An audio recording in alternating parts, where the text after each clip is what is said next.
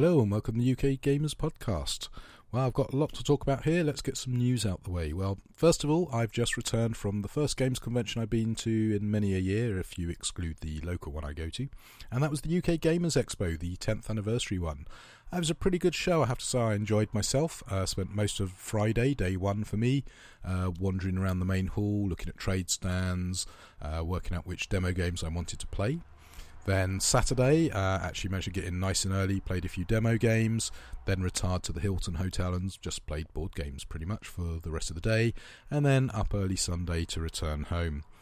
While I was there, got to see a few kind of gaming personalities, saw Sam Healey 3, 4, maybe 5 times. Never saw Tom or any of the other Dice Tower guys. I believe more than just Sam and Tom were over. Managed to see Eric Lang a few times, which was quite interesting, having seen a couple of posts on Twitter on the Thursday where he was, or was it the Wednesday, where he was struggling to actually get from France to the UK. And also, as a bit of a surprise to me, I was walking down some random corridor and I was like, I'm sure that was Rainer Knizia who just walked past me, and sure enough it was. Anyway, games that I played, well, the key ones that stood out for me were Alchemist. I haven't actually played it, so it was great to get a first play of it. A pretty good game. I would happily play again, but I prefer it without the app, which is the way we played it. I just don't really want computers and tablets and phones involved in my board gaming, so really pleased that they managed to bring out a game that could use an app, but could also be played without that technology. Also played a lot of Pandemic Legacy, where we got punched in the face. I won't really talk about it too much. Let's just say June and July didn't go so well. I believe we've still got a game in July to play. Possibly August, I can't remember now. It was very late at night. We kind of stayed up till 1 most nights playing games. We did also get some demo games, as I mentioned. Very excited by the new Pandemic, the one with more Cthulhu than normal. That was really good. You could see the legacy of Pandemic in there, but of course it's different enough that if you've got Pandemic you would be tempted to still add this to your collection. So yeah, definitely one I will be looking at picking up when it becomes available. I also really enjoyed Nine Worlds. That was a nice fun little sort of area control game. I would have been tempted to pre-order it if I wasn't on such a tight financial budget. Also got to play Zia, nice fun little game. The one thing I would say that you've got to watch out with that one is we did play a game back in the hotel, and I think it lasted about 2 hours, so it did take quite a while and did take quite a bit of thinking of, okay, how am I going to do that? Let's just draw cards to try and get the card I need to deal with what they've got. I'm glad to say I managed to turtle up, get a lot of life, survived the storm of attacks that came my way, and despite my opponent gaining control from me, I was able to re-establish my own control and finish them off before they managed to kill me. But yeah, that was an epic battle which went on way longer than we were expecting for a little card game. So, you know, if you pick up 2 packs for 10 quid each, I think they were, so about £20, you too can play a nice little fun kind of Magic the Gathering style game that can last anywhere from 30 minutes to 2 hours. What else did I do? Yeah, I managed to tour around various stalls. I did pick up Hero Quest Glorantha and Lust After the 7th edition of Call of Cthulhu. I swung by D101 Games and was very upset that I couldn't afford to buy a couple of books they had on sale there, which really caught my eye. Plastic Soldier Company, they had a great stand as well. Very keen to see more about this Battle of Britain game, which is TSR's Richard Borg game being revamped, so that looks very interesting. What else did we have? Star Trek Frontiers. Really wanted a demo game of that, just could never get to the table to play it. It's similarly, my friend has yet to play Blood Rage, was trying to get him a demo game of that, but never seemed to be free whenever we were walking past it. Airfix Battles seem to be very popular with the traders. Again, if I'd had the money I would have been tempted to pick that up. That looked very interesting. Oathsworn Minis, they had a lovely little stand with some very interesting looking figures coming soon, so watch that space. It was nice having a quick chat with them and congratulating them on their Heroines in Sensible Armour Kickstarter, which I'd received just before going to the show looked great. Otherworld had a great stand, again showing off their wonderful classic D&D figures, and of course they'd also done the 10-year anniversary miniature that you could pick up from the UK Expo stand. So having made a beeline for Otherworld, I had to then run back to the UK Expo stand to pick up one of the limited print figures, and it's a great little figure, so I hope you managed to pick it up if you were interested in it. Mantic were there as well, and I really enjoyed my little chat there with Ronnie. Thank you for taking the time to speak to me, even though you were in the middle of eating, so apologies for that. And Mantic are a great little company. I know they picked up a bit of stick for some recent Kickstarter issues, but I've got a lot of time for Mantic, and I'm really looking forward to hearing more about the new version of Warpath, maybe giving the new Dead Zone version 2 a try out, and really excited for my new, hopefully corrected Adventurer's Companion turning up, hopefully sooner rather than later. Ronnie, gonna come and have a chat with you if you lied to me. Anyway, look to the postman sooner rather than later on that front, so really pleased for that. Dungeon Saga is a great little game. In fact, I need to consider getting that down to the local game store and actually having a game of it. We've played the first two scenarios, which the rather rubbishy introductory one was it, Into the East and Into the West. Obviously the main stuff starts with the next adventure, so really looking forward to that. Was there anything else? No, I think that pretty much covered it. So yeah, in general the UK Expo was good. If I was to go next time, I would probably investigate more of the events that they run to take part in, because there was a couple of role-playing sessions I was really keen on attending, but you had to pre-book them and they were all fully booked by the time I found out about them. Some of them also had a cost associated with them, etc, etc. So make sure if you're going to UK Expo you do plan up front. It's well worth going to the Hilton if you can. It's going to cost you a bit more money, but that way you can have a drink, you can walk, and if all the gaming rooms are tied up like they were on Saturday, luckily you was able to get a seat, you can always retire to your room to play games there. Anyway, other news that I found very interesting, which I discovered over the weekend, obviously the new version of War Machine and Hordes. Privateer Press made several announcements about this, but I hadn't really been paying too much attention, having walked away from War Machine a few years back. Very excited by this news. They've increased the points a bit to give them more granularity, and they've done some rebalancing, some abilities have been merged, and the cards have been updated. It looks really good, and I must admit I did enjoy playing War Machine and Hordes, in particular Hordes. Is it enough to tempt me back? Well, maybe. Talking of other new things though, managed to pick up an airbrush, which is why I'm starting to look at miniature games again. I got a bit burnt out on painting, but the airbrush has re-excited me, in particular because I'm starting to try and get a game of Kingdom Death going, and I'm not a fan of playing with unpainted miniatures. Now, base-coated miniatures I can just about get away with, but there you go. Right, I think that will probably cover it for news and some developments. However, I want to talk a little bit about Board Game Geek, so let's get cracking with that.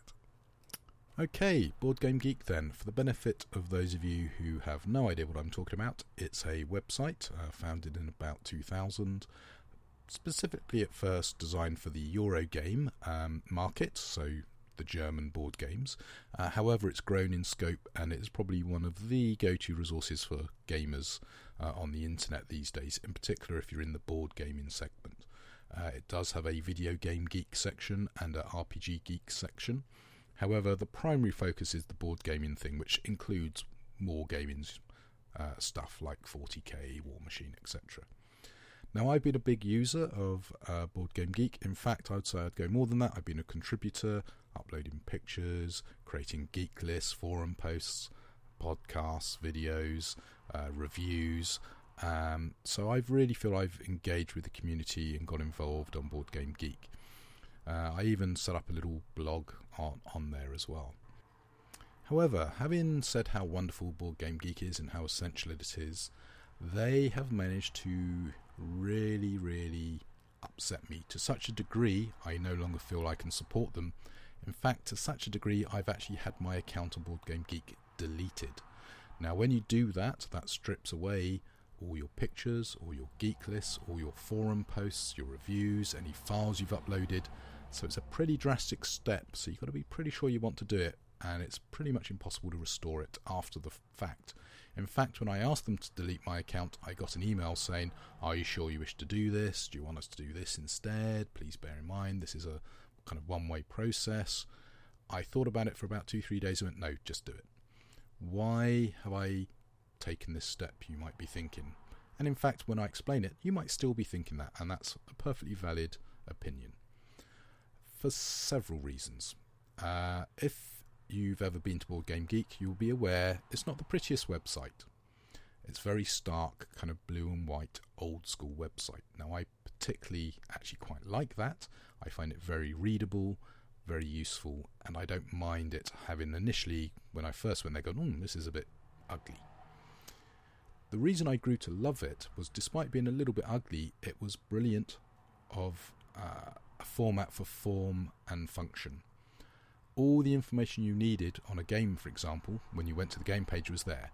When it was released, who designed it, how big it was, how much it weighed, how complex it was, were there any expansions for it, was it a re-implementation of a previous game, has it been re-implemented in a new game, etc., etc. You'd also have videos, files, forum posts, pictures, all there, nice and ready, up front and centre. And although it's a lot of information and for some people quite hard to take all that on board, everything was there, and also it was very customisable. Now, I didn't particularly take advantage of that, but I liked the fact it was there. Really, really impressive design, very functional. However, the back-end system was struggling, and it was ugly. So for several years now, the Board Game Geek guys have been looking at trying to fix this, and I don't have a problem with that. Fixing your database, I can get behind. Tweaking your look and feel, a little bit dangerous. You get a lot of muscle memory when you use websites. In fact, they actually moved the log out button, and it took me about an hour or two to kind of get used to where that new log out option was. I was like, where's it gone? It's moved. So when they released the new design, I was not very impressed. Now, initially, to be fair to them, they did roll it out as a beta, which is a great idea. You could go into an option page, turn on the use beta function. It would give you the new look and feel on the game page. However, that time has gone, and now the new look on the game page is the default option, and there's no way of going back to the old view. Now, this is particularly jarring because the forums and the rest of the website are still using the old design, so it keeps jumping between the new and the old design. So that's one strike against this option. The other strike against the option was the fact that the new look and feel is very pretty, yes, but totally non-functional. All that useful information that used to be there at your fingertips is now buried under click options, assuming it is there, because some options seem to have disappeared as well. This is not good. The other big foobar is that they've removed the option to customize it. That's not good. Another strike against it is, in what looks like all the game information, they've inserted a big space for adverts, which I don't see because I got ad block. But when I went onto the website on my mobile, it looks like the advert is part of the information for the game. Don't like that. So these things have upset me. Now, I could probably get used to it. It's a new look and feel. However, what really upset me was, as part of the beta test, they asked for feedback. They got feedback saying, we don't like the new look and feel, and why don't you do this, why don't you do that? To which the answer was pretty much, thanks for your feedback, we don't care. Now, I'm sure it's not quite as stark as that, but that's how it felt. I, for example, said, I really don't like this new look. It's very Facebooky. I'm not a fan of the look of Facebook. In fact, I try and avoid using Facebook as much as possible. If you make this website look like Facebook, I will not be using it, to which, not directed at me personally, as I say, a lot of people were saying sort of this, to which it was, well, the look and feel is happening. That's not the feedback we are looking for. Well, I'm sorry, Obi-Wan Kenobi, I'm not interested in supporting your website. If you ask me for feedback, and when I give you feedback, you basically say, that wasn't the feedback I was looking for. Why are you asking me for feedback? Now, I can still use the website. I don't need an account to use the website. So that's the position I've taken. Now you might say, well, you're being a bit of a parasite. Well, yeah, I probably am. However, I have supported that website for, I guess, in excess of 7 years. And by supporting, I mean I have sent them money. There is the option to sort of subscribe to the website. So you might be saying, well, where are you going to go, Rob, for all the useful information if you're going to minimise your use of Board Game Geek? Well, obviously, occasionally I will go to Board Game Geek, but there's the miniatures page, there's Beasts of War, there's YouTube, there's various news feeds, there's the manufacturer's own websites themselves. So I don't feel I have to have Board Game Geek. Now, it might be in a couple of years I calm down a bit and get myself a new account. Well, yeah, I've lost all my geek lists, I've lost all the files I uploaded, I've lost all my pictures I've uploaded. So what? I really feel quite aggrieved by the fact that for a community-built website, when the community were engaged for feedback, the community was told, we don't like that feedback, give us different feedback. That is not a two-way process. And that is why I deleted my account.